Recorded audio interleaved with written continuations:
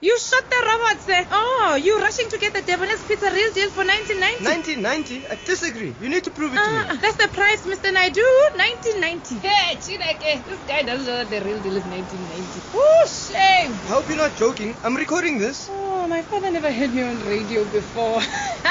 It's not a joke. Believe it. The Debonairs Pizza Real Deal. Available in chicken and cheese or bacon and cheese for only $19.90. Debonairs Pizza. Try something amazing.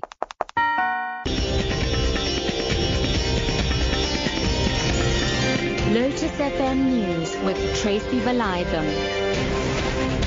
Good afternoon. The situation remains tense at KwaMashu Hostel north of Durban. This after 5 people were shot dead.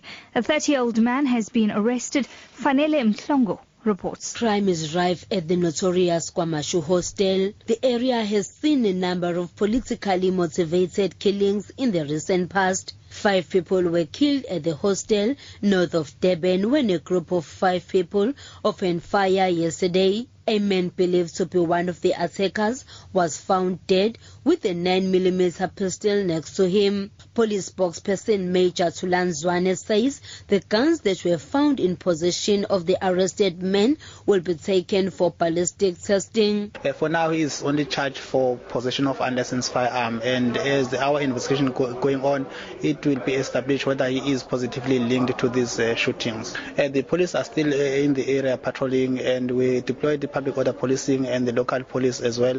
They are monitoring the situation. They are patrolling the area as well. More arrests are expected soon.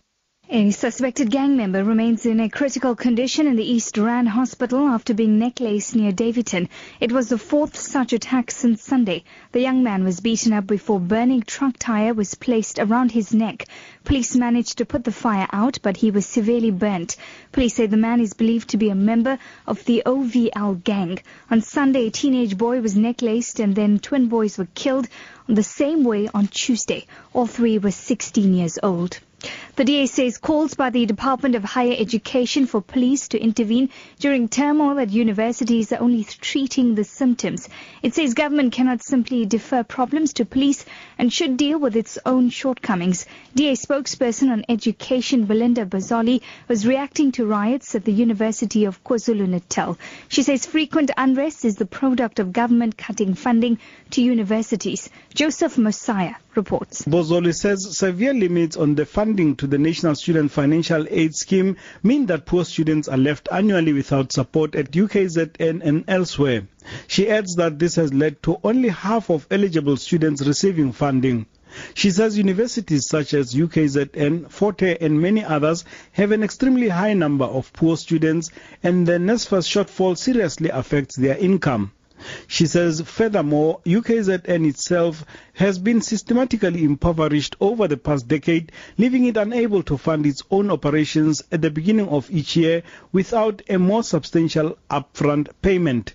KwaZulu-Natal Premier Senzo Mqunu says he was suspected in the murder of his bodyguard who was gunned down in July. Mqunu revealed this during an address at the Provincial Pop Crew Congress in Durban.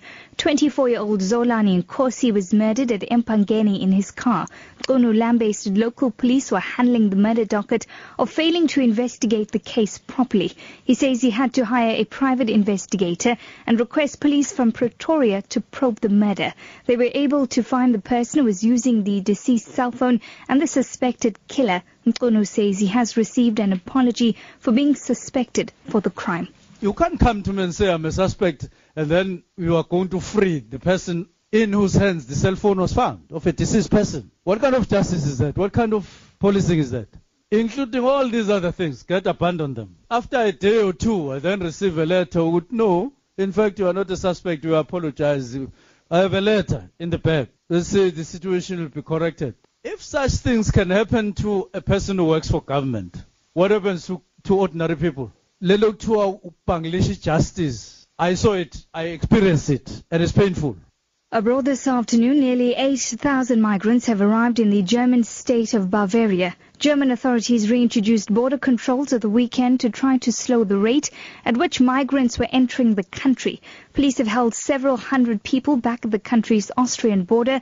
The BBC's Jenny Hill reports. This is Rosenheim railway station, and as people are taken off the train here, it's the first railway station over the border. And at the moment they're being taken to a barracks a little bit further away where they're registered and given temporary accommodation. That barracks is now completely full, so they're having to put up a temporary shelter here. So the army are here.